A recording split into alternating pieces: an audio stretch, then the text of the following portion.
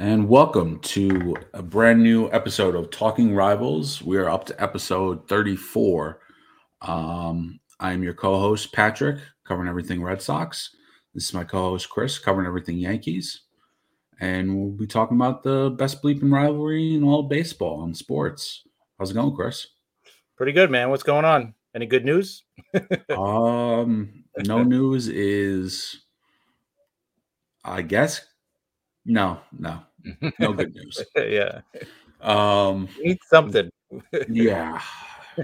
I mean, the good news is that they're going to be meeting this week. So Right. they'll be in the room, and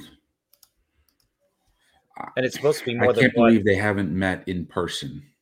I know. That's I embarrassing. can just imagine like 70-year-old men trying to work Zoom. Can you hear me?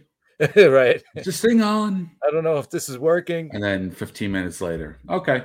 Hold on, let me get my grandson. You see like a dog in the background going through. God knows. Yeah. But I think it was Steinbrenner, the Rockies owner for some reason. Mm-hmm. And a third guy is on the executive committee. Oh, that's a weird. That's who I saw that was going. So it's basically the most storied one, the most storied franchise, Right. and then one of the cheapest ones. Right, and maybe one in the middle. Yeah. Right. I just think, you know what? It was three people.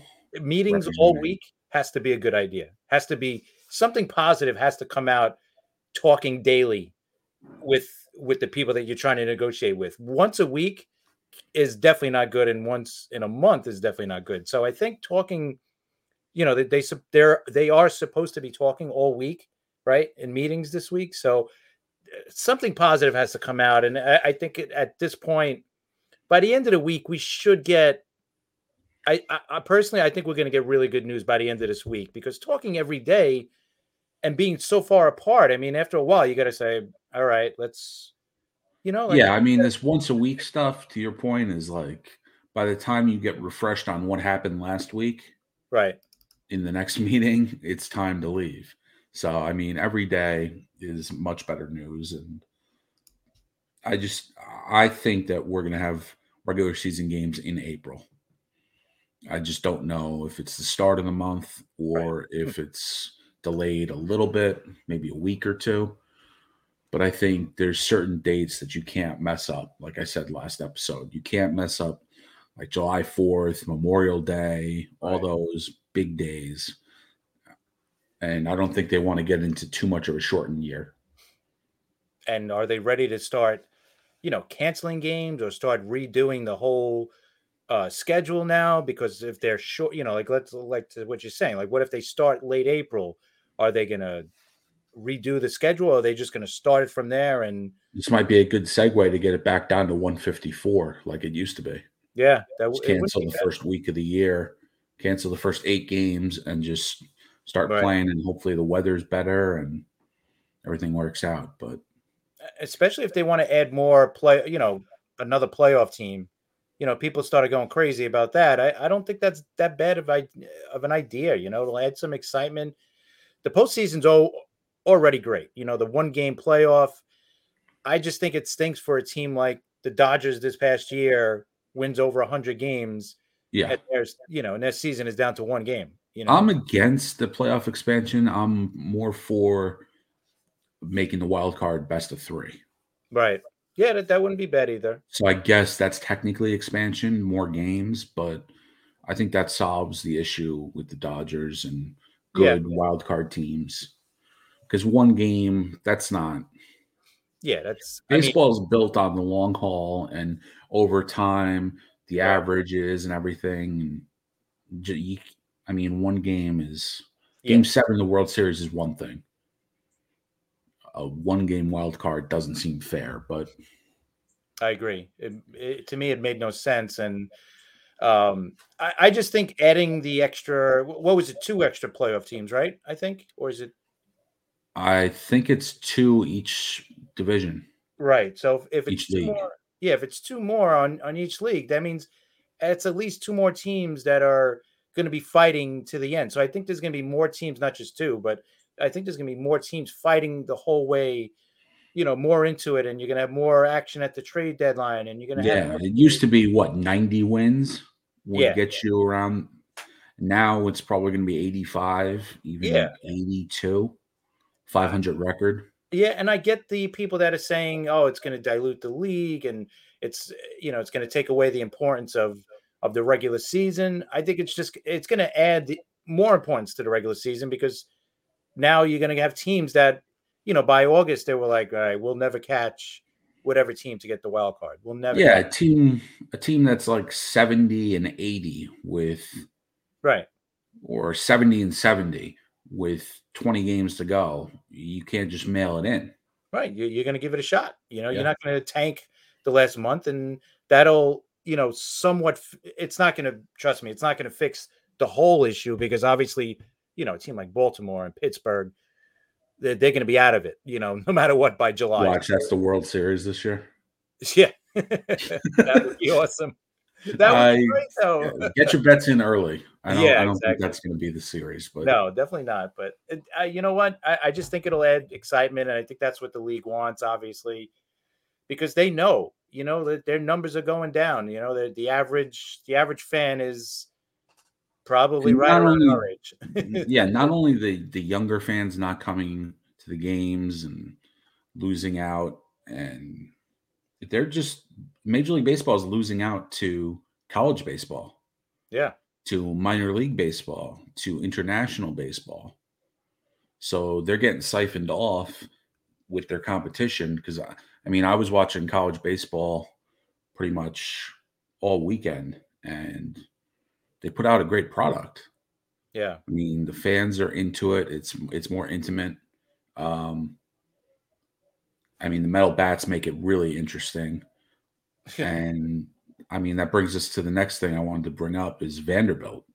Mhm. Um, I saw on their game they have an electronic wristband where all the players get one. All the players in the field get one, and Mhm. the manager just texts in the pitch, so the catcher doesn't make a sign all year. Right. Okay. I mean, how do you feel about that? I think I'm okay with that. I mean, I would think too they could text the outfielder where to play, instead of saying, play deeper, play shallow, play, whatever. Well, they So tell you pitch and location, so you know which way to play based on right. that. Yeah, so I like it. I also think you could add a radio connection to Yeah, it too.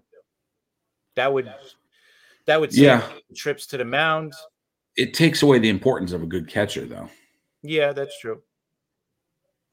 And if it's not implemented in the big leagues, then college catchers are going to come up and just come into the minor leagues like, what do I do now? Right. How It's do I call a game?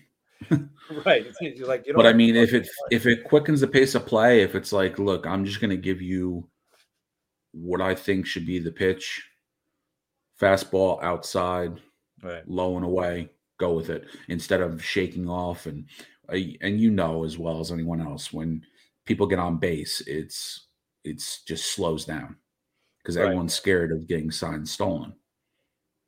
So in that respect, it's good. Yeah. In that respect, so there's no more sign stealing, which I'm okay with anyway. But this could add another layer of, Mhm. getting something stolen, getting hacked into the system. And Right. That's true. There's always that.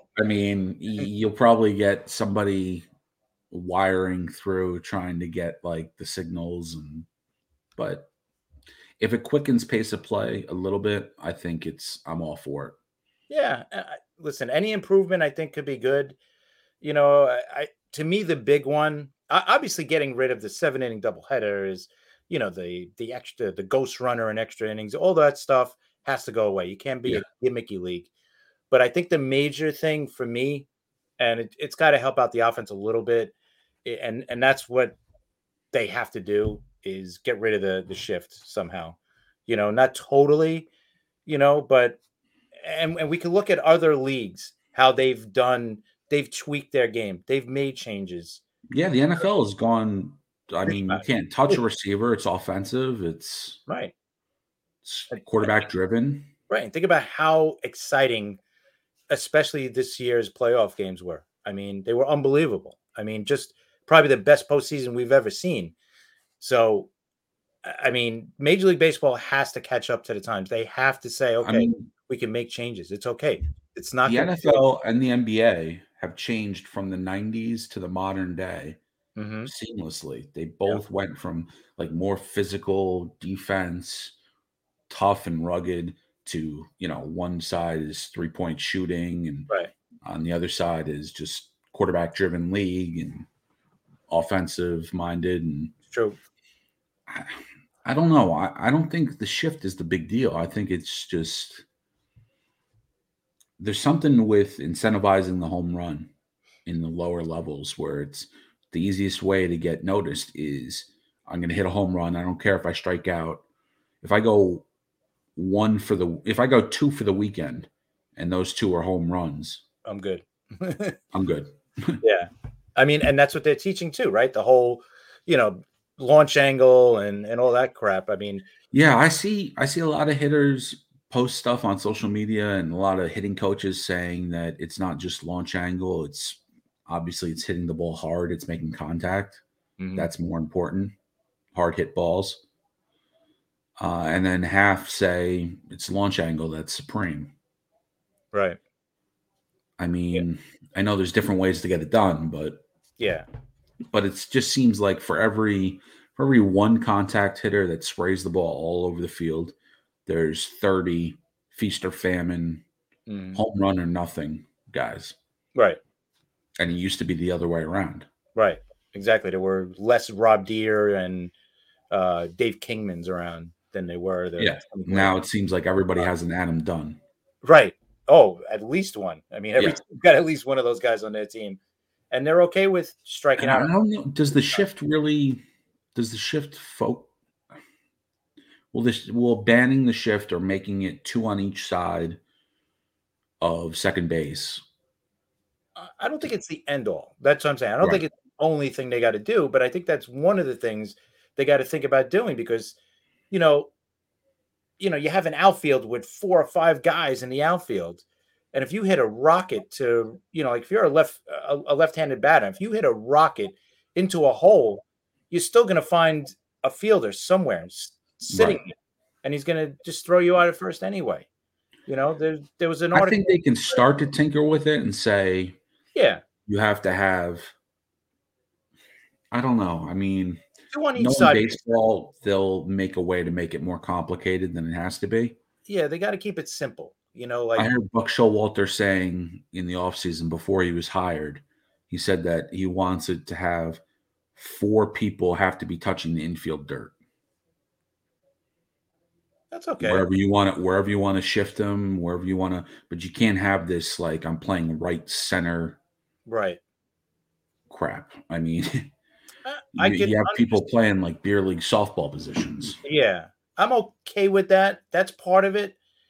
But I think also another thing, not just that, I would add maybe like the 2 on each side, I think makes the best sense. Yeah, On each side of the infield. I think that one makes the most sense. I think it's okay if the like second baseman or shortstop is going to play a little deep, because sometimes you got a guy like Barry Bonds. Do you really want to be playing at the edge of the dirt against that guy? You're going to want to back up a little bit, right. get some of these big time hitters. So I listen. Any kind of improvement is going to be a good thing. That's the way I look at it. But like you said, Major League Baseball is going to complicate it. It's going to sound so crazy when they announce it, and you're going to probably alienate a lot of fans. Oh, we can't do this. The classic fans. But there's got to Well, be I mean, something got to be done. they used the shift on Ted Williams back in the Right. day. And he just said the best way that I'm dealing with it is to hit it so hard that it goes right through. There you go. And So, to right, it worked for him. but But he also wasn't swinging out of his cleats like right. for the home run every time. Right, exactly. And that's the whole thing, though. Like you said, going back to the minor leagues, that's what they're teaching these guys to do. They're teaching them to don't worry about a strikeout. If you strike out 3 times, we're okay. But If you get that one hit and it's a home run, it's worth it, and I think that whole, mentality has to change. That part has to change too. And it's not just the on the field, but it's what you're teaching these kids, just like with football, you see horrible tackling. That starts from the very beginning. That starts from high school and college. They got to teach them the basics. And to me, you got to go back to the basics and just make this game more exciting. I agree. Somehow, And I should probably mention the stuff on the bottom. It's perfect time. Check us out on Twitter at Talking Rivals if you want to expand the conversation, give us some ideas or some comments or some cool trivia, or just share your thoughts on baseball. We're welcome. And you can find me at Patrick Trotty, Chris at CP7NY.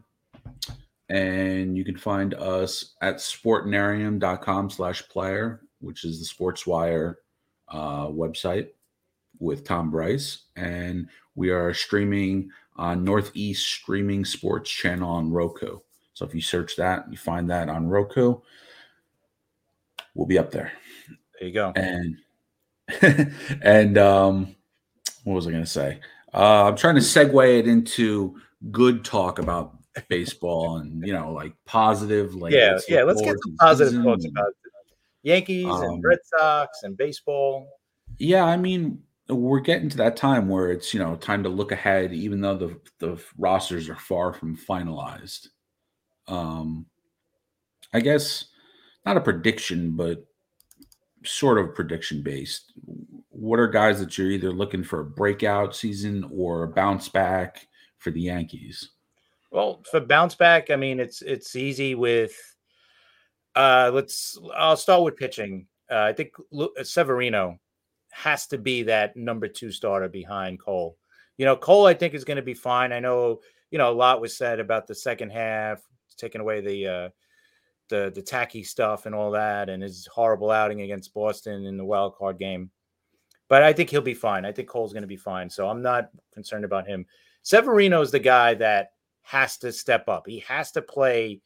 He has to give you 30 starts this year, 25 starts. He has to be that number 2 because for me, the Yankees they got the 3, 4, 5, 6, 7, they got all those starters behind. I was going to say, between Cole and Montgomery, you just got to fill in between.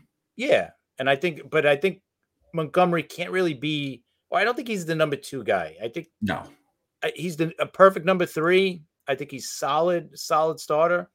And 4 and 5, they're going to figure out with all the young arms they have, Cortez and Schmidt and Hill, and they got a bunch of those guys there. So I'm not worried about 3, 4, and 5. That number 2 is key. And if they don't, they might sign, Rondon. That's a possibility. You never know. There's still a lot of moves out there that they can make, but I'm just assuming we're going to stay with our starters. And Severino's the key, because Cole's going to give you he's going to give you ace numbers. I don't see him trending down yet. He's still in his prime, but Severino to me is the key, at least with the pitching. And then offensively, we need DJ LeMahieu to not break out, but to rebound after last year, playing hitting as bad as he did, and with the injury as well. He's got to bounce back big time. And the other guy too is Torres. Torres definitely not a shortstop, and we learned that last year the hard way. But once he moved back to second, he seemed like his stroke was coming back a little bit. And I think if he comes back, if he hits the way he did beforehand, gives you close to 300 or 280-ish batting average, 20 home runs, 25. I don't think he'll be a 40 home run, 35 guy. I don't see that, but I think 20 home runs is doable for him. Yeah, I mean, he's shown the flashes before, and it just seems like for some reason the power just went away last year. Yeah, was it the juice balls with him and DJ LeMahieu? I don't know. That's what a lot of people say, but I'm hoping not. I'm hoping, I don't, like I said, I don't think we're going to get the 30 home runs or whatever he hit that one year. But I definitely see him. I think he's just a solid, good, just a good hitter. And maybe they'll realize that and they'll start saying, okay, forget about the home runs. You're not going to hit, he went 33, 30 back-to-back years. 2018, he hit 18, and then 2019, he came back with 30. So can he get back to that? I don't know. I don't know if he could get back to 30 home runs if it was the quote unquote juice balls, but we'll see. But at least 25 home runs, but get that average back to like 285, 290, and we'll be all right. The rest, I mean, Hicks, I'm not expecting a bounce back from him. I'm just, unfortunately, we'll probably see the injury from him again at some point. I'm hoping he's healthy for 100 games, 110 games. I know that's probably a lot for him, but even when he was healthy, we've seen kind of a regression from him defensively and offensively, and that's not good for your center fielder who you got signed for a few more years. So, but though I think if he's healthy, yeah, it's always been about availability. He's always been a pretty good player. So, yeah, I mean, Sanchez would be another good bounce back. I don't know. I think he is what he is. I think for me, and I've said it before, I think he's a DH backup catcher, not a starting catcher. To me, he's a backup catcher, more, with more at bats at DH. And I think his numbers would get better. But unfortunately, on this team, there's too many DH at bats out there that are being taken, between Stanton, Judge needs to get those at bats. Gallo will probably get some. DJ, there's just too many guys getting those around. If we had that opening, it would be great. Sanchez could be your more or less DH and your backup catcher. I think on another team, he would be great. And I think that opens up as a possible trade candidate too, that especially with the National League getting the DH now, you never know that somebody might come calling for him. So my prediction was always St. Louis. Mm-hmm. Trade him there, learn behind Yadier Molina for a year. And then if you can't catch after that, it's on him. It does make a lot of sense. I mean, that would be perfect. I just don't know I don't know what his value is. Maybe, his value probably went up a little bit now with the DH in the National League, but how high is it? What are we getting back for him? So, and then the trade-off, Yep. So I'm looking at two guys for breakout seasons and one big question mark for the Red Sox for a rebound season. It's Chris Sale. He's, you talk about your ace, Garrett Cole, putting up, great numbers and then one wild card game. Okay.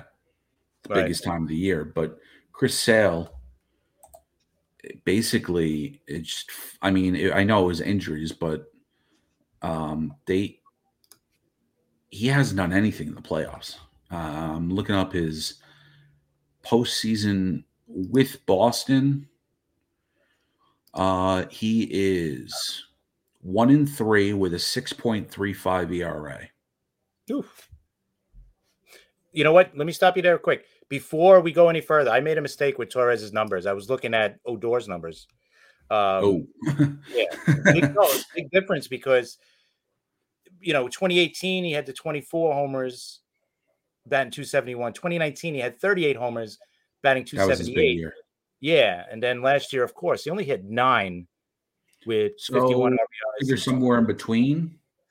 That's what I mean. I think 20-ish. I think 20-ish he could do, low 20s, but get that average up, don't be swinging for the fences all the time. Now that all right, go for try to get to a 280, 20 homers, 80 ribbies. That would be, pretty solid season. And I think that's what we got to aim for with him. But sorry about my mistake. I was just looking it over. I'm like, wait, that's not him.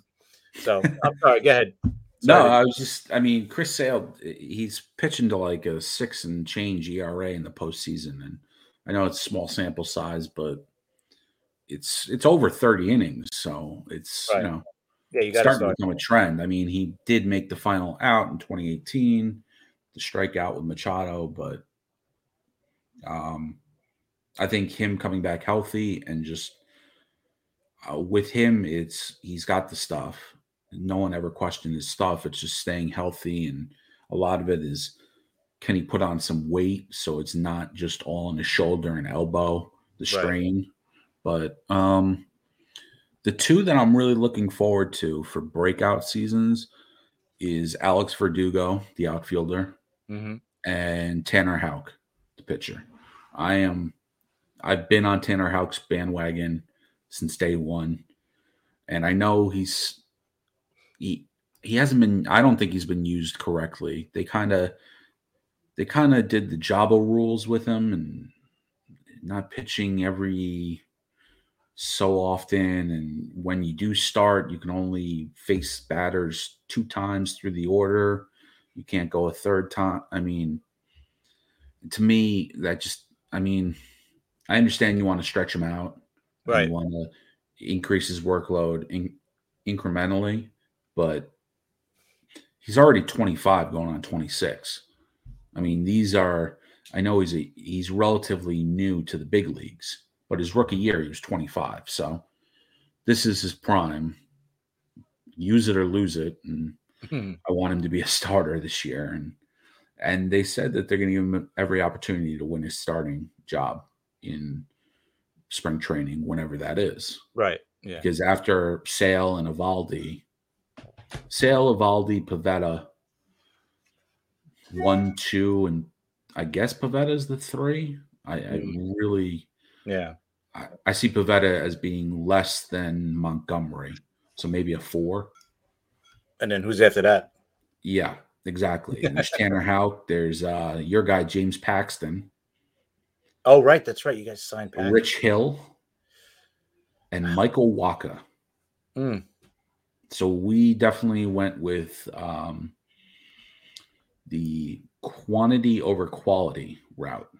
Yeah. Whereas not all 7-man vying for the rotations are equal, because the Right. Yankees 7-man or 8-man or 9-man Right. spring training rotation is a lot of young projectionable arms. Right. The Red Sox, it's You're right. You're it's hoping either for established veterans yeah. or just kind of bargain basement. Yeah, you're hoping more for like a bounce back, like Paxton. I don't know what to expect from him. Paxton, they signed him to a complicated 2-year deal. He comes back sometime this summer, Mm-hmm. and they basically give him $2 million for this year to pitch half a year. And then if he vests into the option, it turns into another 2 years. The second year turns into a second and a third. So it's pretty much like 2 years, 20 million. But Right. that's a lot of money for a guy that you don't know is going to be healthy. True. And then Michael Waka, I think, got 7 million, and that's, again, that one I don't understand. But I don't either. I mean, you could have just bundled that money together and gotten one, but right, one. I really think they're going to try to make a push for what I want the Red Sox to do is make a push for Clayton Kershaw after the lockout ends. That'd be slot him in right after Sale, Eovaldi, Kershaw. Oof. That sounds a lot better than what we just said after those top 2 guys. It slots everybody back in their right place. And yeah, now you got Pivetta as your 4 starter. And then Houck / whoever. Right. Whoever wins the spot.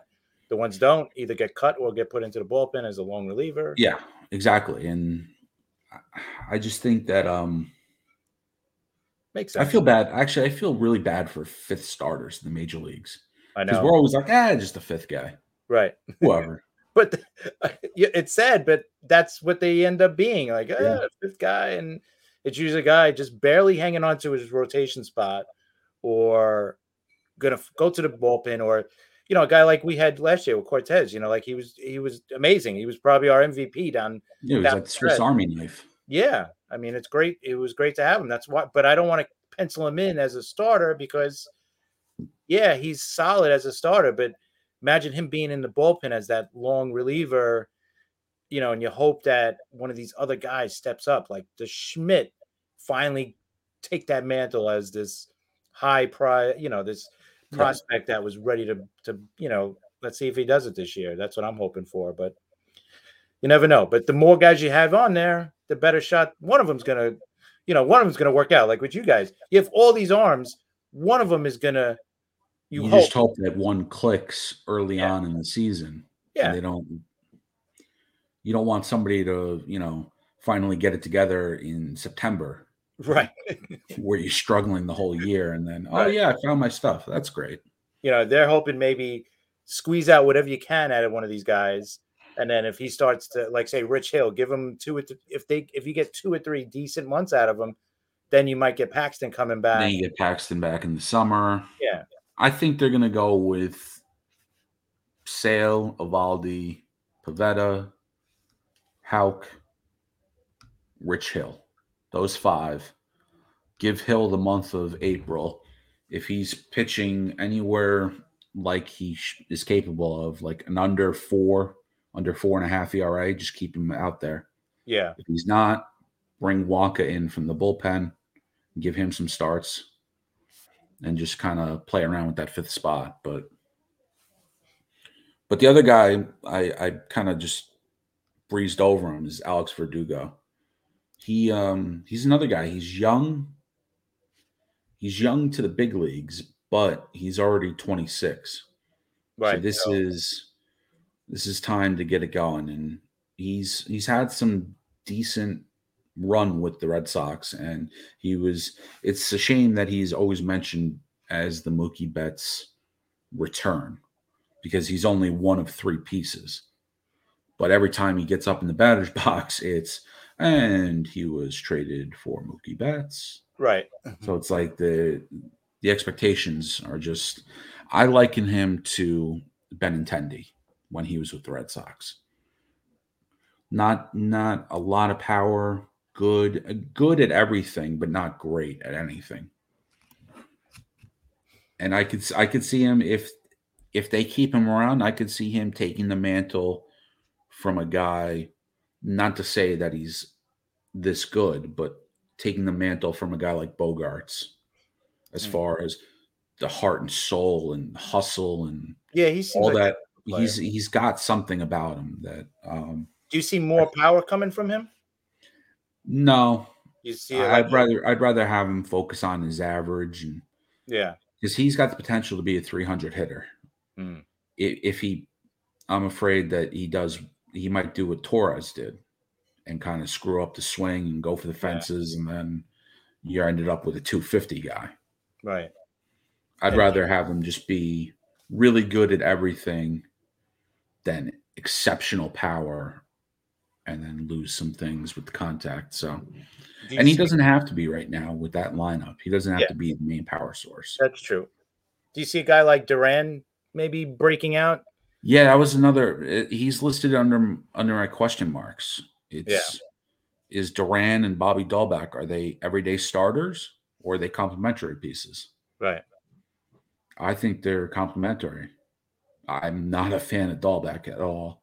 But you look at his stats at the end of the year, put up mid-20s home runs, almost 80 RBIs, but he doesn't get on base. I think he walked 25 times this year and struck out over 100. Wow. Almost 200 maybe. I mean, and he doesn't play good defense at all. So, and our top prospect is the first baseman coming up. So, yeah, Cassis, right? Cassis. Yeah, he was incredible over with the Olympics. Just light tower power and a better athlete than Dahlbeck. But I mean, there's a lot of question marks. Like you were saying with the rebounding players for the Yankees, with the Red Sox, it's just question mark after question mark. I have like Matt Barnes. I mean, I haven't said it for a couple episodes, but I'll say it again. Matt Barnes had his best year, and his ERA was higher than Aroldis Chapman's worst year. So what you're saying is you're not confident. So what I'm saying is he shouldn't be our closer, but he's going to be. Right. Because we signed him to, I think we signed him to a 3 years, 24 million, 27 million, which isn't too bad. No, that's not a lot. but he's never going to throw. He's never going to be a closer that throws to like a 1.5 or 2 ERA. He's a high Now, wire act. is there any talk of Whitlock? Oh, that's right. That's the other guy I was thinking of, right? Whitlock, or any chance of Hawk becoming the closer? I could see. I would ideally, if they're going to do the baby gloves with Houck and pitch him 4 or 5 innings as a starter, you know what? Put him in the bullpen, do the 7th and 8th inning, and then do Whitlock as the closer and try to trade Barnes for somebody. That wouldn't be bad. So you could either bolster the bullpen and have like the 4 and 5 starters be kind of or you could have a above average rotation and an above average bullpen. For me, I would put him in the bullpen because then he'll be able to pitch in more games. If you have him pitch 4 or 5 innings a game as a starter, excuse me. Well, if he pitches 5 innings a game and he makes 25 starts, what's that? 125 innings, 150 innings as a starter. If he pitches an inning or two for like 80 games, either way, he's going to be pitching in the mid 100 innings, probably. Right. You get about the same amount of innings, but more important. Right, as the bullpen, right. That's the other thing. They're more important innings, and there's more games as well. Yep. So, if they're going to keep him to 4 innings a start, I think they rarely stretched him up beyond 3 or 4 last year. Yeah. And I was trying to look his minor league stuff, and he was drafted as a starter. Right. Was he hurt or something? Did he have an injury? Is that why they were? He had elbow issues. I know he had like forearm tightness and whatnot. Okay, maybe that's why. Yeah, he had 18 games last year, 13 starts, and in total he pitched 69 innings.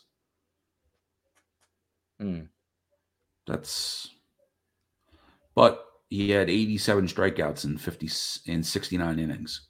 Yeah. So he's averaging 11 strikeouts per 9. So the stuff is there. It's just a matter of if they think that he's going to take that next step and they want to stretch him out. Right. Yeah, he's an interesting, player right there because it could go either way, Yeah. He's either going to be Yeah, I mean, I just have question marks up and down this roster. I'm looking at the roster now, and I mean, the ones that I can put in with a pen is Devers, Bogarts, and JD Martinez. Wherever you want to slot them in the lineup is fine with me. 2, 3, 4, 3, 4, 5. But after that, there's question marks. Like, where does Kike Hernandez play? Because he was playing almost Gold Glove center field, the metrics say, last year. Right. But if you bring in Duran and you brought back Jackie Bradley Jr., and he's a tremendous center fielder. So where do you put Kike then? He also plays second base. So maybe they'll move him back to second. And they need a second baseman, so they move him to second. But he had a career year last year, so if it's not broke, you don't want to try to tweak it. Yeah. And Jackie Bradley is coming off, I think he was batting 160 last year. Yeah. Which is, But he's a fan favorite. He's one of my favorites. What he does with the glove is incredible. He's a great defensive center fielder. Right. If he could just bat 225, 230. But, I mean, has there been, like, what is, talking a lot about the Red Sox outfield. Is the Yankees outfield, is it pretty much what they had last year with the addition of Hicks for Gardner? You know what? Cashman did mention, before the lockout that center field was one of the positions that he was going to try to upgrade. So I don't think it's going to be definitely Hicks. I'm sure they're going to try to bring in a guy. It's just a matter of who. I mean, Marte signed. I didn't think they were going to go for that much for Marte. So I didn't think. Yeah, that was a little overpay, in my opinion. Yeah, I think they're going to look at, in the direction of a trade. You know, one of the guys that always kept coming up was Max Kepler from Minnesota because he could play all the positions Yeah, basically. you mentioned him a while ago. I'm surprised they didn't. I think they're still trying to figure out if they're in it this year or if they're gonna Right. do a total rebuild. They're in the middle. I think they're in the middle because they also have, and you know it too, is they do have some guys coming up that are going to make an impact. You know, a lot of And they just signed Buxton. Right. So, you know, they're right in the middle, and outside of the White Sox, the Central, you know, you got a shot at the Central. I'm not saying the White Sox are very good, but you know, they still got to replace Rondon, right? Did they sign him? No one signed him yet because of injury concerns. Right. And the White Sox haven't played before they got pretty much. I think they got swept by Houston, right, in the playoffs. Yeah, I think so. Early exit. But before that, they didn't play in a meaningful game in months. They kind of coasted through the second half of the year. Right. So I think that, you know, when you look at them, when you look at that division, I mean, it's the White Sox, the Guardians, the Tigers, the Royals, and the Twins. I mean, yeah, the White Sox are good. I could see any of those other teams winning 70 or 85. Yeah. Like it could go either way. I mean, I guess they're all in it, but yeah, I think so. I think they're all going to be mashed up together. I still think the White Sox are, you know, the best team of the division, but you know, you lose Rondon, you still got Lynn, you still got Giolito, you got Cease, you got Keuchel. So they're not horrible, obviously, even losing Rondon, even if they just went with the guys they have. So, yeah. But that division to me is up, you know, after the White Sox, you know, maybe especially if they add the extra wild card, whether it's one or two teams. Definitely. So the Twins are going to be like, hey, you know what? We could go for it here. You know, we could, you know, maybe add another player and we'll be good to go. So, yeah, the Twins rotation leaves me wanting more. So, yeah, that's. I think they have one of the kids coming up this year, right? What's his name? Woods Richardson. There was one with like a hyphenated. I want to say Simeon.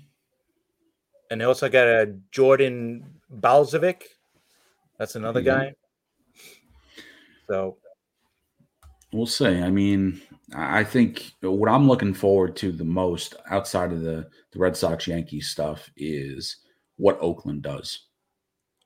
Right. Because I think Oakland could really test their Moneyball theory this year if they strip it down all the way and rebuild. And that's what's supposed to be happening, right? I mean, that was the word, that the A's were up for sale. Not the team, but you know, all the players were up for sale, and it was. I could see them trading like upwards of 5 or 6 people out of their 25-man roster, 26-man roster. Yeah, I wonder if the good news that they got with their stadium deal, like they might be getting a new stadium. It passed some of the environmental and the boards and the city council stuff. So maybe that changes their strategy. Like, until there's a shovel in the ground. Right, I know. They're still like 5 years away, probably. Probably, yeah. I mean, Chapman and Olsen are not going to see that new stadium unless they sign a 7-year deal. And it's got to be kind of team friendly too. You know, it can't be one of those, $35 million a year deal. Yeah, I don't see that. Yeah, so it'll be interesting. Like, you know, like, because obviously the Yankees are, you know, connected to Olsen. I know they were connected to Chapman early on with maybe moving him to short. I didn't understand that at all. I didn't think that was I thought that was a reach. I mean, so I mean, I would love, to me, first base, you know, it has to be one of 3 guys, right? It can't be Voit. You can't go into this season with Voit as your starting first baseman because the guy gets hurt too much. I like Voit a lot too. I don't mind any of his stuff that he does. I actually like, you know, his celebrations and all that. I think that's cool. That's what this team needs sometimes. So I don't dislike the guy. I just think going into a season with a guy who gets hurt every season is not a good strategy to have, especially when you have nothing behind him. So, and to me, LeMahieu can't be the first base option. So to me, it's either Rizzo, go big for Freeman, or go big in a trade for Olson. That to me is their three options. Is there a fourth option? I thought of Bell from Washington, maybe, because Washington, That's true. maybe. I don't know. I always ask that question because there's got to be, maybe there's someone else out It's got there. to be a trade. It's because Yeah. the free agent market is It's very just bad. Freeman and then and nothing. So I mean, if I was a fan of the Yankees, I'd rather have them spend money than use prospects. So right. there's a way you can get Freeman or Rizzo.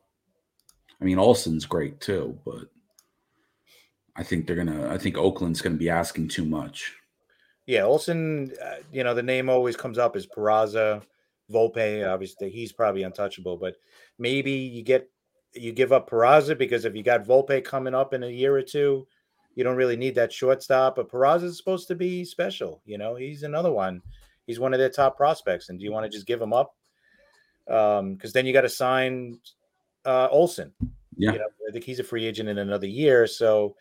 Outside of Freeman, Rizzo, the other options at first are Mitch Moreland and Travis Shaw. So not great options at first. But so that to me is at first. That's why I think Voigt's going to be a guy that they're going to look to trade. Yeah, I agree. I think we're in similar situations. Voigt and Dahlbeck are both controllable, not spring chickens, not like 21 years old. Right. But they're still relatively young, and they'll both, if they're healthy, they can both put up in the 30 home run range.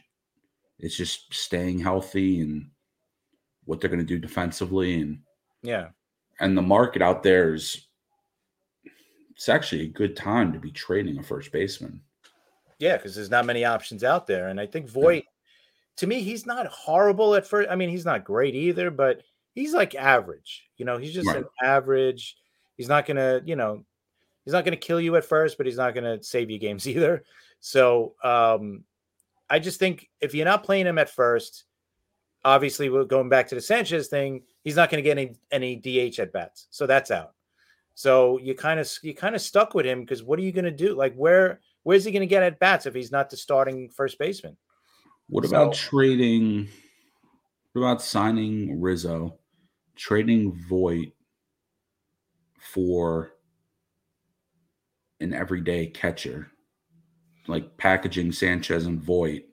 Because if you trade Sanchez, you're going to be wanting something back. You're going to be creating a hole there, a void. Right. So you're going to need to replace that with a subsequent trade. Right.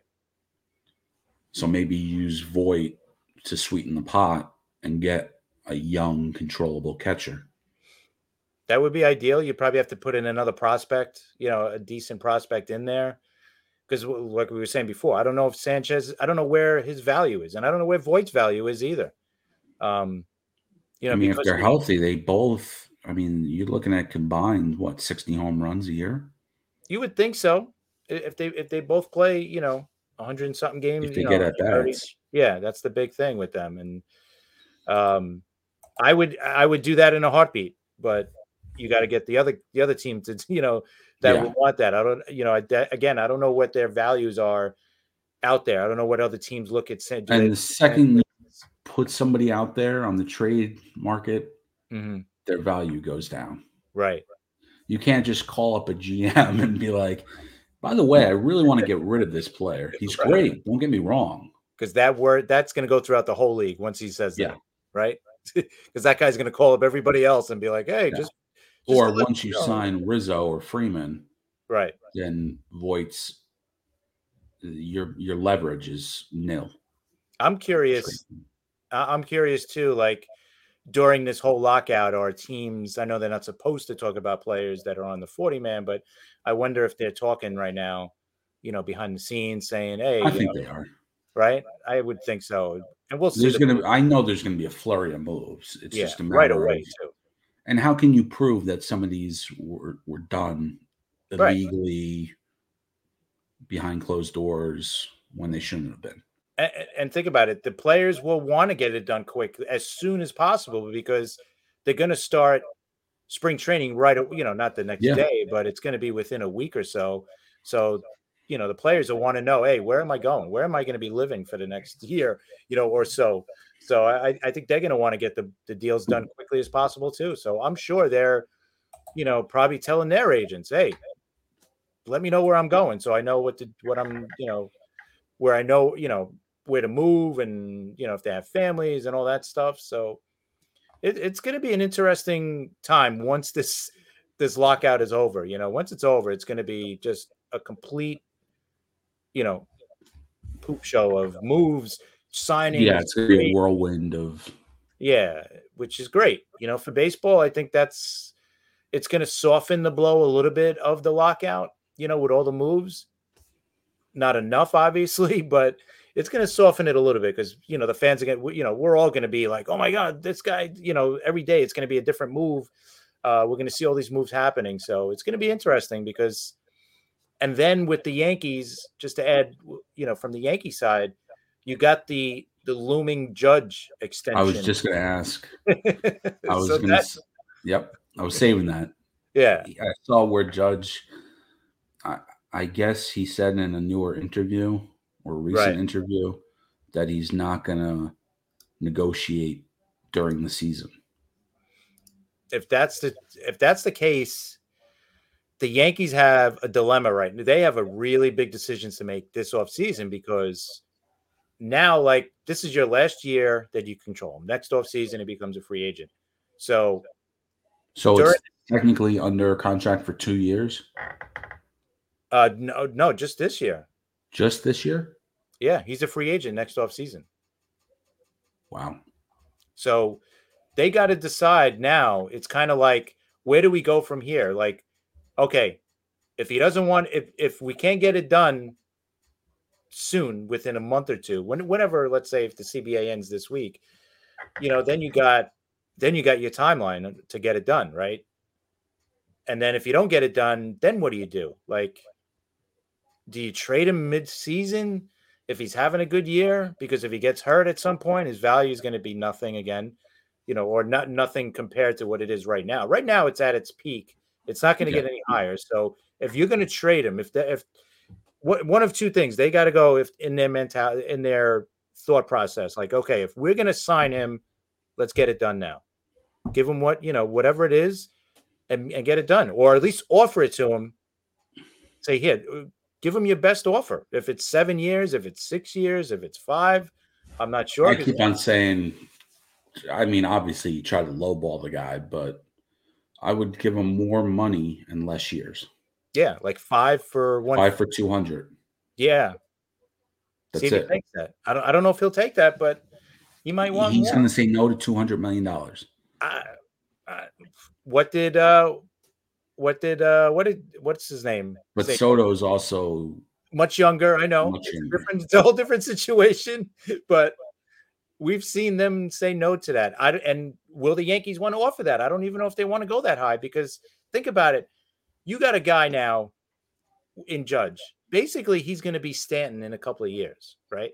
A guy that's going to need DH at bats, is not going to play the field as much. If we didn't have Stanton, I would have signed him right now to a 7-year deal. 7-year deal, make him your captain, do the whole thing. That's what I would do with Judge, because then I know in a couple of years, I'm going to have him DH for, more than half his at-bats. Can he play first base? I haven't seen it yet. I'm sure that wouldn't be a bad idea, because he's a big dude too, so it's a good big target at first. That's not a bad option, I guess, but is that in the I don't know, is that something else in the thought process? Like, oh, in a couple of years we'll just move him to first. It's easier said than done, obviously. Yeah, of course. From both sides, from the player, does he want to do that? Number one, and number two, is he going to be able to learn it to become a decent first baseman, an average first baseman? That's a hard thing to tell. And in years past, we've seen it. We went over it with our all-time lineups. How many guys changed positions as they got older, and they did it well. I mean, we could go on forever talking about those guys. Didn't Mickey Mantle end up as a first baseman at the end? Yeah. Yep. Some guys went the opposite. With Biggio went from catcher to second to the outfield. Yeah, no, I'm saying it just. I was just thinking out loud. I didn't think. I mean, it's not as easy as it sounds. No, but I mean, it should be an option, because where else are you going to put this guy? In a couple of years when his body maybe starts to break down. I mean, he's already had some kind of injury history. May not be horrible injuries, but they were injuries. So, and you got to take into, like, we've never seen a guy this big, play the outfield. No, we just didn't see it. This is a football player playing baseball, basically. Yeah. And we've never really seen this. So we don't know how it's going to turn out. I think both teams are in similar situations again in their star player is coming up. I mean, Bogaerts is similar to Judge in that he's at a premium position now. Right. He can opt out at the end of the year, which he will. He's not going to stay for $20 million a year because he signed the 6 years, $120. Right. But there's an opt out. So he's going to opt out and he's going to want shortstop money. He's seen all these guys get. I mean, Corey Seager, they're obviously younger, but he's like, look, I proved it in Boston and I'm a shortstop and you got to pay me as such. Right. So he's going to want 30 a year instead of 20 a year. But does he stay at shortstop that this whole contract? He's getting up there in age, just like Judge. And is he 28, 29? He's 29 and a half. Okay. That's older than I thought. Yeah. I mean, is he going to want to move from shortstop? Is he going to want one last contract, or is he going to want a second bite at free agency in his mid-30s? Well, if he's 28 and a half, 29, say. He's 29 and a half. Okay. Oh, 29 and a half. Oh. Yeah, okay. October 1st, he turns 30. Oh, wow. So at the end of this year, he turns 30. So this is his contract. This is. Right. So he'll probably be making peanuts now, but. Yeah. So he won't take the short. I think he wants one more big one. So you would think at least 6 years, 7 years. Right. But how many of that, if you're paying premium, like all that isn't at short. Right. It's going to be some at second or third, I would think. So the comp would be Marcus Semien. Yeah. And what did he get? I think he got 7 for 175. Okay. Would you do that? Yeah, because 2 years ago he signed 6 for 120. So if you're saying the appreciation, it's almost 30 a season, right? Yeah, I was going to say 5. I'm stuck on 5 years for some reason. Right. But yeah, I was going to say 5 and give him a little more money. Yeah. He'll probably want more because he's 29 going, be 30 and then Devers wants his money too. Right. What do you do with him?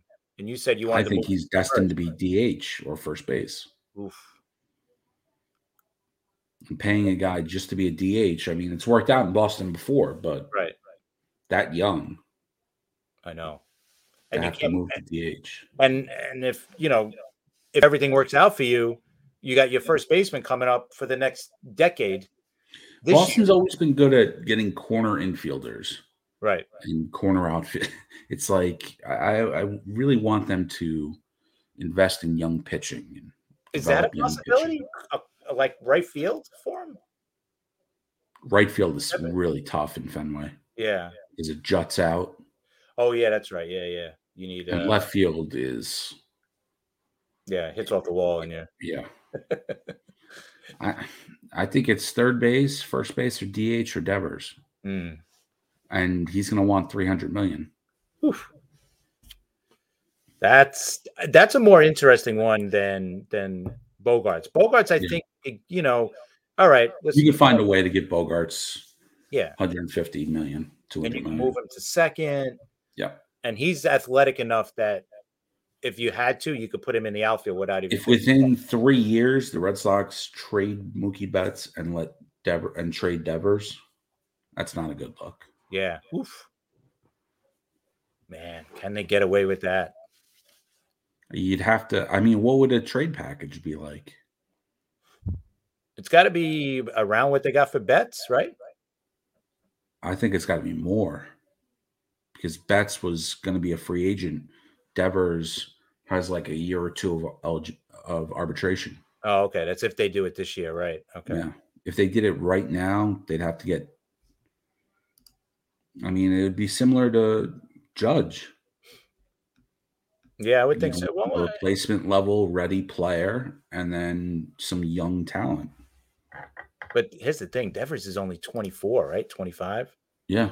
That's much younger than Judge. Judge, you Yep. got 1 year of The just Judge 1 is year.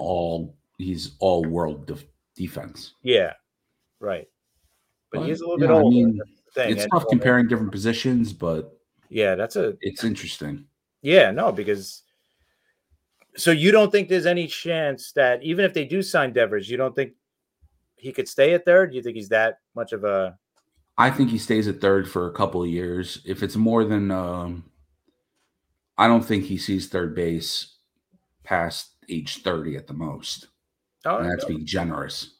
Well, okay, let's say if he sees another 4 years. That's actually not bad because in 4 years you'll know if Cassis is the real deal at first, obviously. Exactly. And then you could Yeah, have that's a good way of looking at it. yeah. Yeah, I I don't think they'll mean, trade him. I'm looking up his defense, and he's never put up He's put up a 0 defensive WAR 1 year. Right. Everything else was negative. Hmm. So it's and I don't. I mean, because he has a. You know what? It's crazy, but if the situation was the opposite, like if Bogarts was 24 and if Devers was the 29-year-old or going into his year 29 age, I would say in a heartbeat, trade Devers, but sign Bogarts to the big 10-year deal, Yeah. right? Easily. 10 years, 300 million, whatever you wanted, whatever number you come up with. But I would sign him to the long-term deal without even batting an eye because it's short or second or maybe third, right? Yeah, because he did come up he came up in a pinch that 2013 year and played third. Right. So I think it being the opposite, it kind of confuses things because now it's like going back with Bogarts. Is he going to be okay going to second? I think he will be. I think he seems like that type of player that he'll be like, yeah, I'll move to second eventually. Maybe not right away, but if they sign him to a 6-7 year deal, he'll probably say, yeah, I'll stay at short until I'm not playing well, or whatever. Right. So, but the Devers thing is tough because where do you put him? He made 22 errors in 151 games last year at third. Yeah, that's not good for a third baseman. 22 errors is okay for a shortstop, but not for a third baseman. He was below average in range, below average. I mean, he's not getting to as many baseballs as other third basemen are. And when he does get to them, he's making more errors. Yeah. So all around, that's just not good. Definitely. But then he makes these outstanding. I mean, he'll make the outstanding play, and then the everyday play, it's just like he's head scratching because he's still young. He's still right. He could still get better. I would assume. Yeah. He's 24. So look, he's never going to be Nolan Arenado, right? But you see but you know what? You see his error totals every year is in the 20s. Yeah. Right. Which is tricky because you would think it's confusing because you would think that with his quick hands at the plate, right, it would translate, but we'll see. So what is it? I guess it's his footwork that's not good, or it's a little of both because his throws aren't. I mean, he airmails some too. Oh wow, yeah. He was always a bat first prospect, so yeah. That's the bigger issue with the Red Sox. The left side of their infield is great up at bat. Right, but they're the middle of the lineup. Yeah. So that covers some of the warts defensively, but yeah. Those are two interesting decisions to make right there. You know, sign him long term. Offensively, obviously, easily Devers he's great offensively, but yeah, like you said, where do you move? I think they're going to play the wait and see game, like you said, with Casas. See if Casas comes up, and look, if Casas is like, you know, top 5 rookie of the year voting this year. Yeah, then then the problem solves itself. At first, and then you keep Devers at third /DH for and a while. Move on from JD Martinez after this year. Yeah, that's what I would. Martinez is in his last year. Yeah, and he's what? And he's mid-30s, right? Yeah, he's older. Yeah. And I mean, we're talking about all these contracts. What you brought it up before? What did you think about the Soto news? I think it's smart on his part, you know, because he knows he's going to get ridiculous money eventually. So, you know, he may as well wait it out a couple of years. But does he end up with Washington? Is he going to, you know, is Washington going to let him go too? Like you had Bryce Harper and you let him go. Are you going to let another superstar walk out or trade him? I think you got to trade him. I mean, I don't know. This guy's going to be all worlds for and he's young. I would sign him to a 10-year, you know, $400 million deal. Let him turn give somebody $400 million for 10 years at this age. Yeah, I would sign him right now, though, for that. I wouldn't wait. Till he hits free agency. Right now, so I think. What the heck is Tampa Bay doing? How did they get away with getting Franco for $182? I don't know. That's crazy. That's another guy who's an all-world talent, and you know, I mean, Soto's obviously betting on himself. You know, he's betting on himself that in a few years, hey, I'm just going to keep doing what I do, and my contract. I think he trade him now instead of letting him walk later. I don't think you can do what they did with Harper. No, you can't. You can't let a superstar walk out of the room in maybe even before his prime hits for no compensation. Right. You just can't. At least with the Yankees, right? Not that Judge is a superstar, but he's up there. I mean, he's one of the best players in the league. You can't let him walk out the door. So you either, to me, like I said before, sign him this year or you got to trade him. Simple as that. You can't wait because you wait till all right, then we'll wait till next. Once you wait till next off season, other teams are going to get involved, and you know someone's going to outbid you because the Yankees are not going to give him more than, at least I don't think they'll give him more than 6 years, 7 at the most. I don't even think they'll give him that much, but somebody will be willing to do it. You know, that could say, all right, hey, in a couple of years you'll be our DH, you know, and that's it. Yankees don't have that option because we're stuck with Stanton. Not stuck with him. I mean, he's still a really good hitter. So I hate being stuck with a guy like Stanton, but it's a good problem to have. Right, but he just kind of freezes up your DH spot. That's the only bad thing with him. You know, even if he plays more, he's going to play more right field, left field this year. So, but it's not going to be anywhere near enough to, you know, start giving more DH at bats, you know, to someone else. So definitely some big news. I like I said, Soto, I would, if I'm Washington, they did the right thing to offer him something, but offering something that you think that there's a chance of him accepting. There's no way he was going to take that offer. No. And just to give to put it in context for Yankee fans and fans that follow the AL East, on the website Baseball Trade Values, which is you have to realistically, the simulator is not just like fantasy trades. You have to match them up numbers wise. Soto is worth, the median number that they put on it is 224. To give you an idea, the number for, what are we looking at? Volpe? Right. 59. So it would cost 4.5 Volpes. It would cost 4 Volpes and 1 Dominguez. Okay, the bigger question. What team is in a position to make a trade for him? The Yankees. They have 4 prospects. Oh, they'd have to choose. Look, Volpe, Dominguez.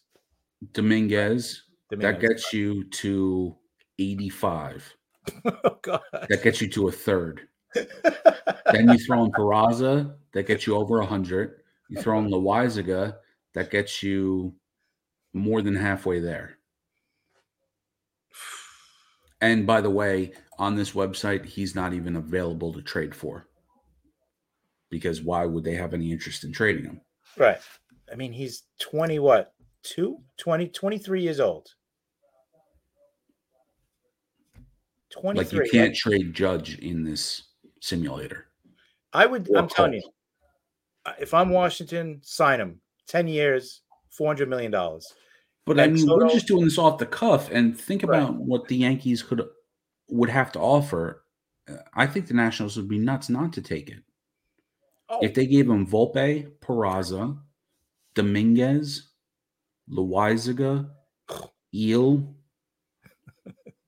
I mean, I don't think the Yankees would do that. No, of course not. I'm just saying. But no, it'd be crazy for any team to say no to that if they had even the greatest player like Soto. I mean, this guy's going to be a 3. My point is, if you get commensurate with his talent, compensation wise, right? I think you got to take it.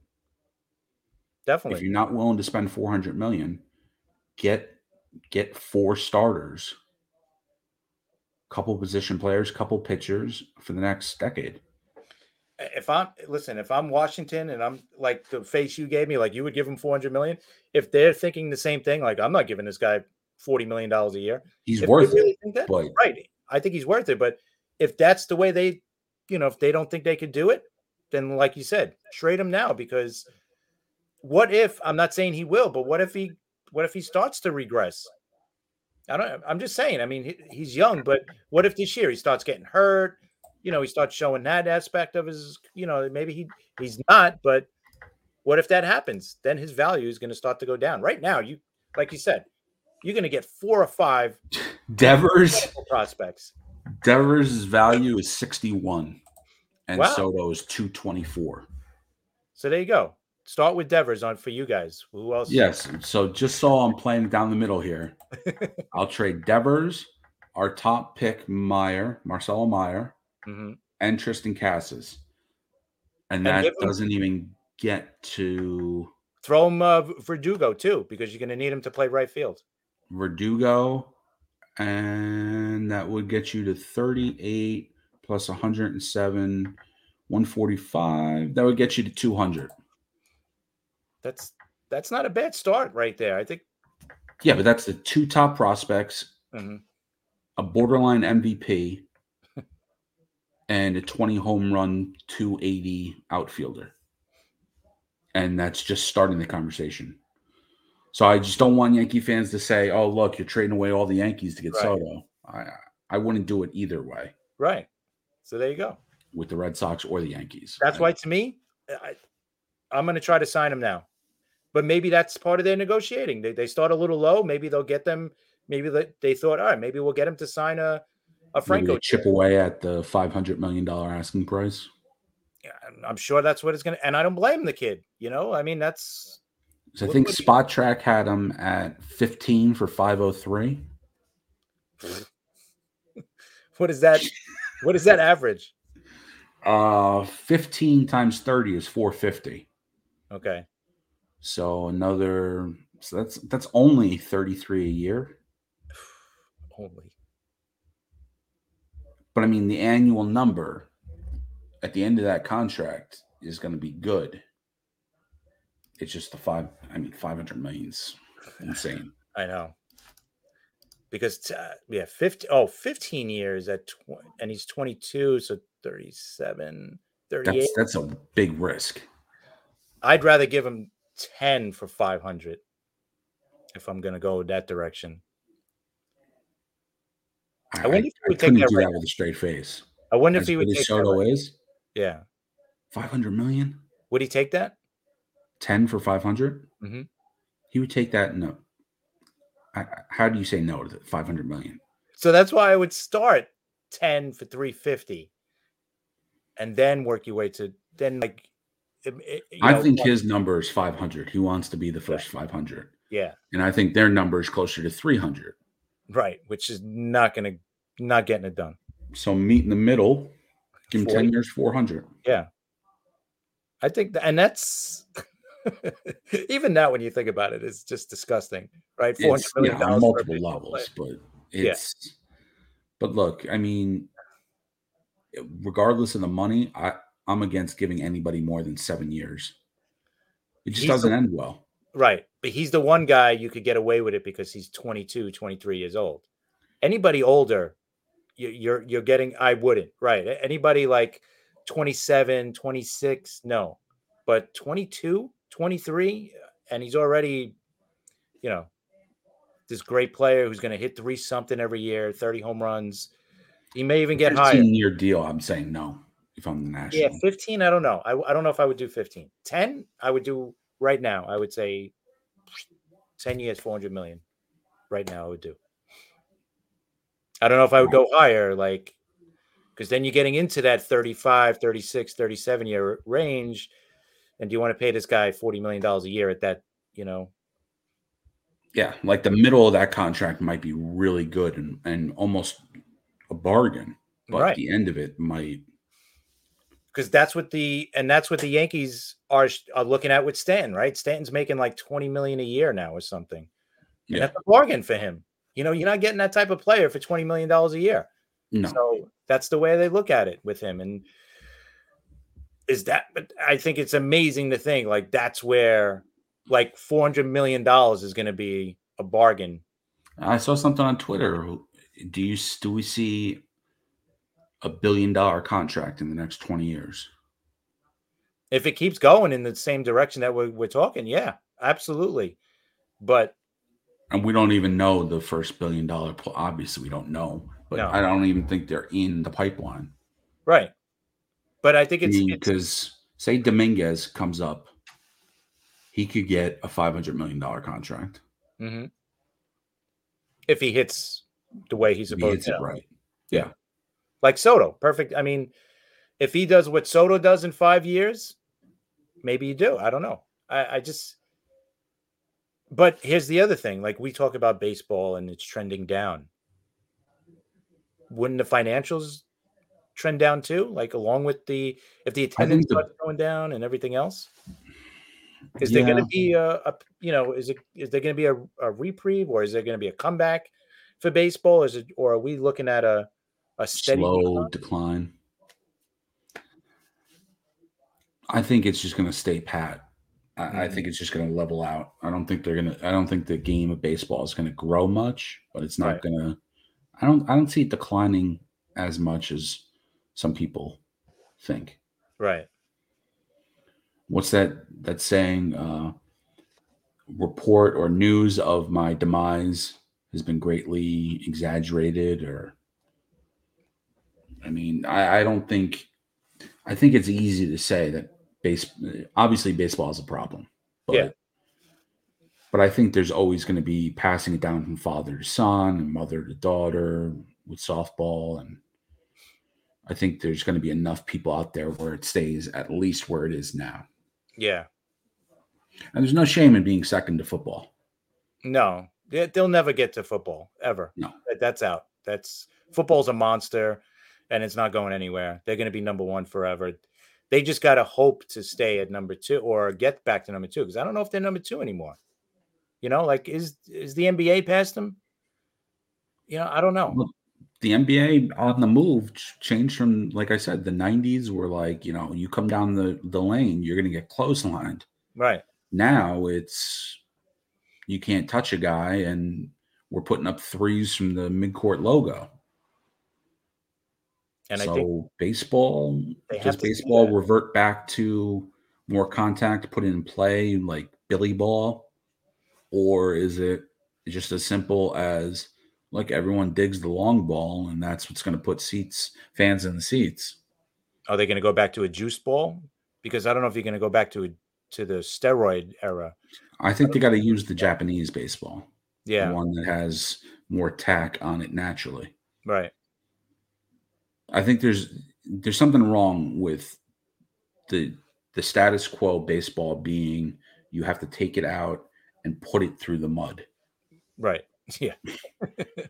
Like that's not normal. That can't. Yeah, that makes no sense to me. It never did. It really never did. And then if the ball in the other leagues are this this tacky stuff, and the pitchers love pitching with it and all that. Now, but you still got to get the offense up. So that's the big thing. Yep. That's got to change, because the last time that happened, they added the DH in the American League back in the late 60s, early 70s, when the offense was going down. They lowered the mound as well. Could it be something like a small step is the shifts?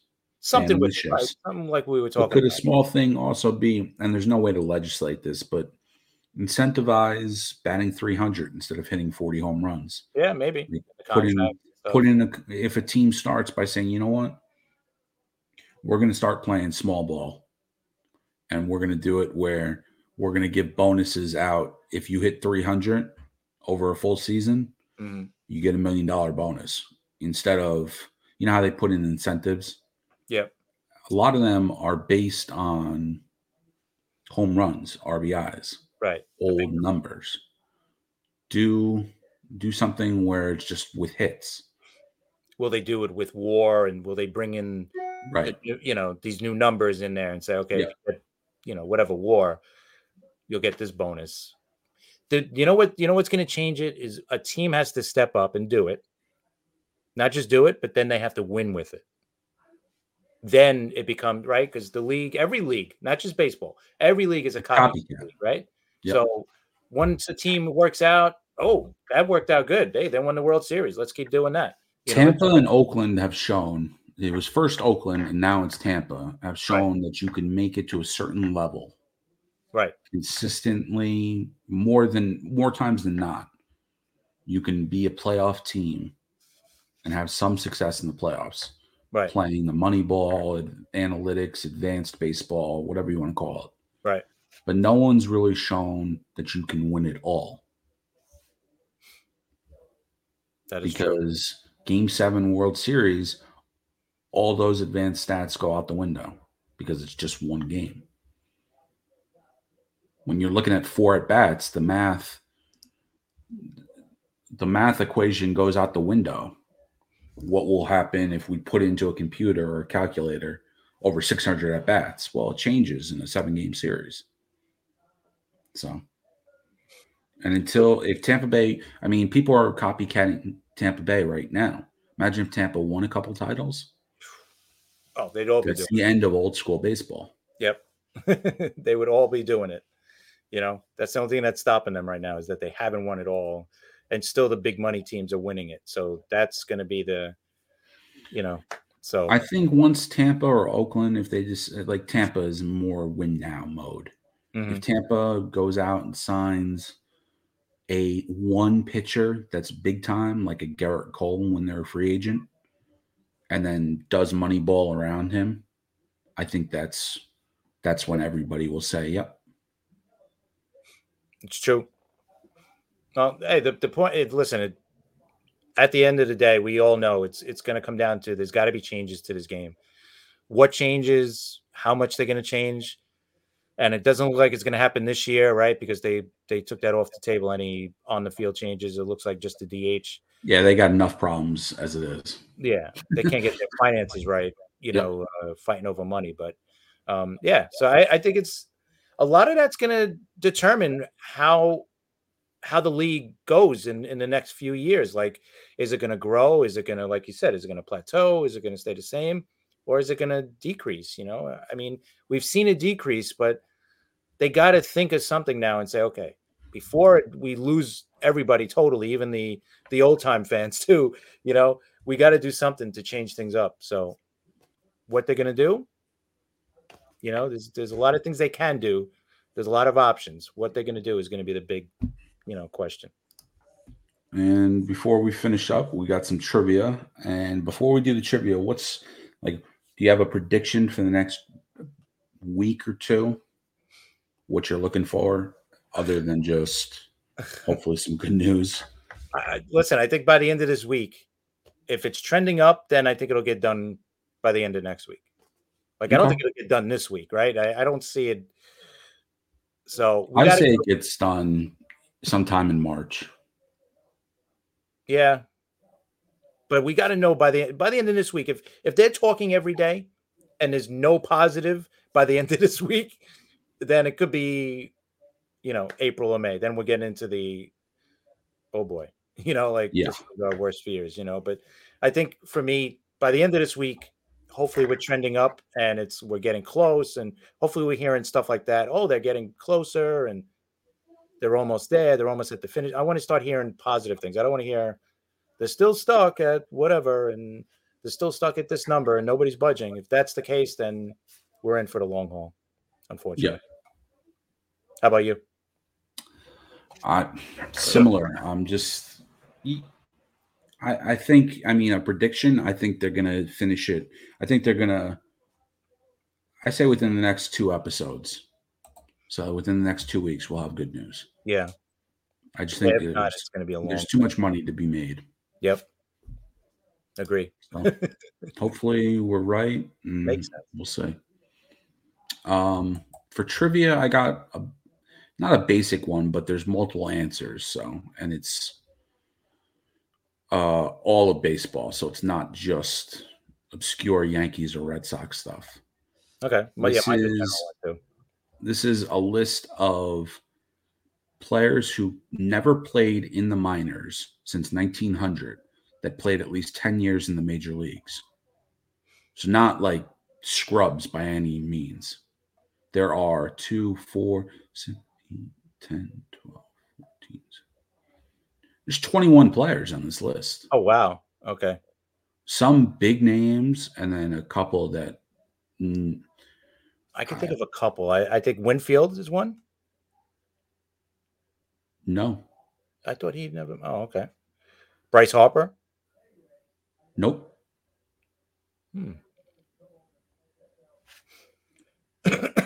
Wow. Let's see. A couple guys that we listed on our all-time teams in previous episodes. Oh, Hank Aaron? No. Nobody quite of Hank Aaron's stature, but pretty close. Right. A couple of these guys. Man, I can't think of them. Mel Ott. Okay. Al Kaline. Oh, you know what? Yeah, that one. I'll just give you the top. I remember he came up when Ernie he was Banks. 18. Ernie Banks. Okay. Bob Feller. Right. Catfish Hunter. Oh. Sandy Koufax. And then some of these are nobody recent though, like within the last 20 years. Catfish Hunter. That's about it.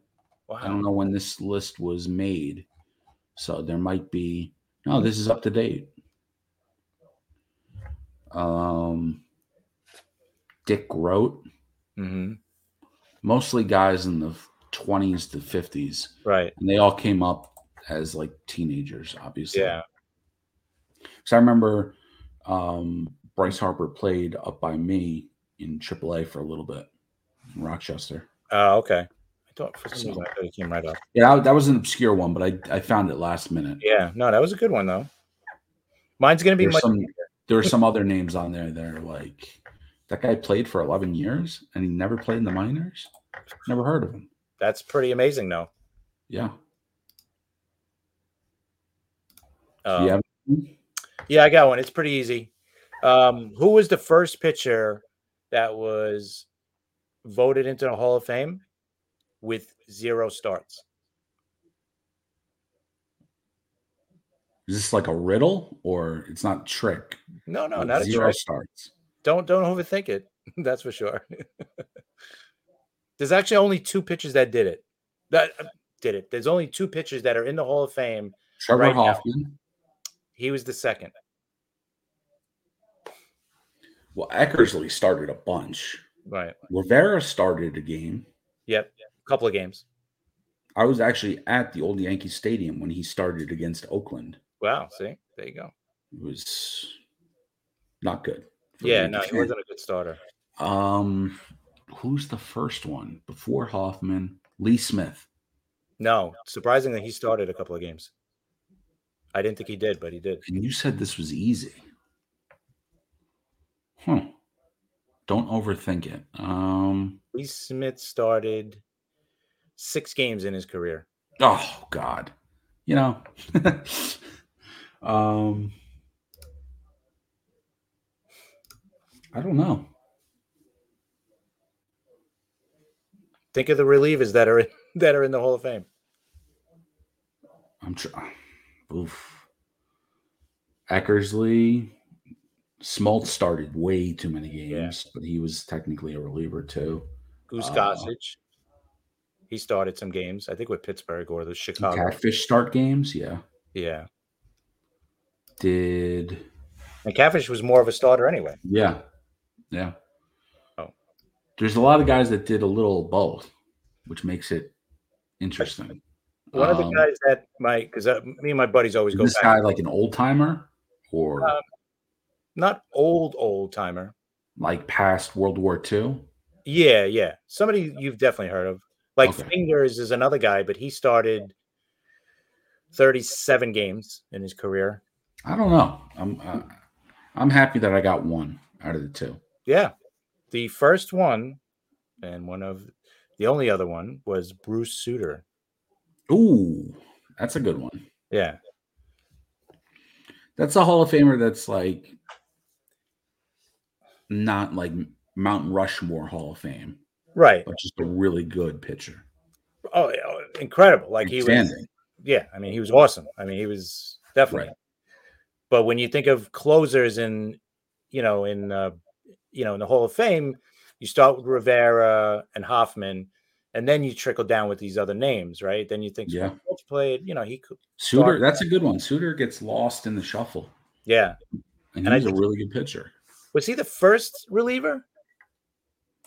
The first closer, I mean, because I think he was, right? I think Fingers was closers have been inducted. Rivera, Hoffman, Eckersley, Gossage, Lee Smith, Bruce Sutter, Hoyt Wilhelm. Oh, he was probably the first one. Raleigh Fingers. All right, Wilhelm was probably the first one to be inducted, and then Fingers, because Fingers was inducted in 19. It's probably Hoyt Wilhelm, yeah. What was he? 1992. Hoyt Wilhelm. Let me see. He started games. In 1952, he started 71 games. Wilhelm went from the age of 29 to 49. That's a weird 20 years. Yeah. Very strange.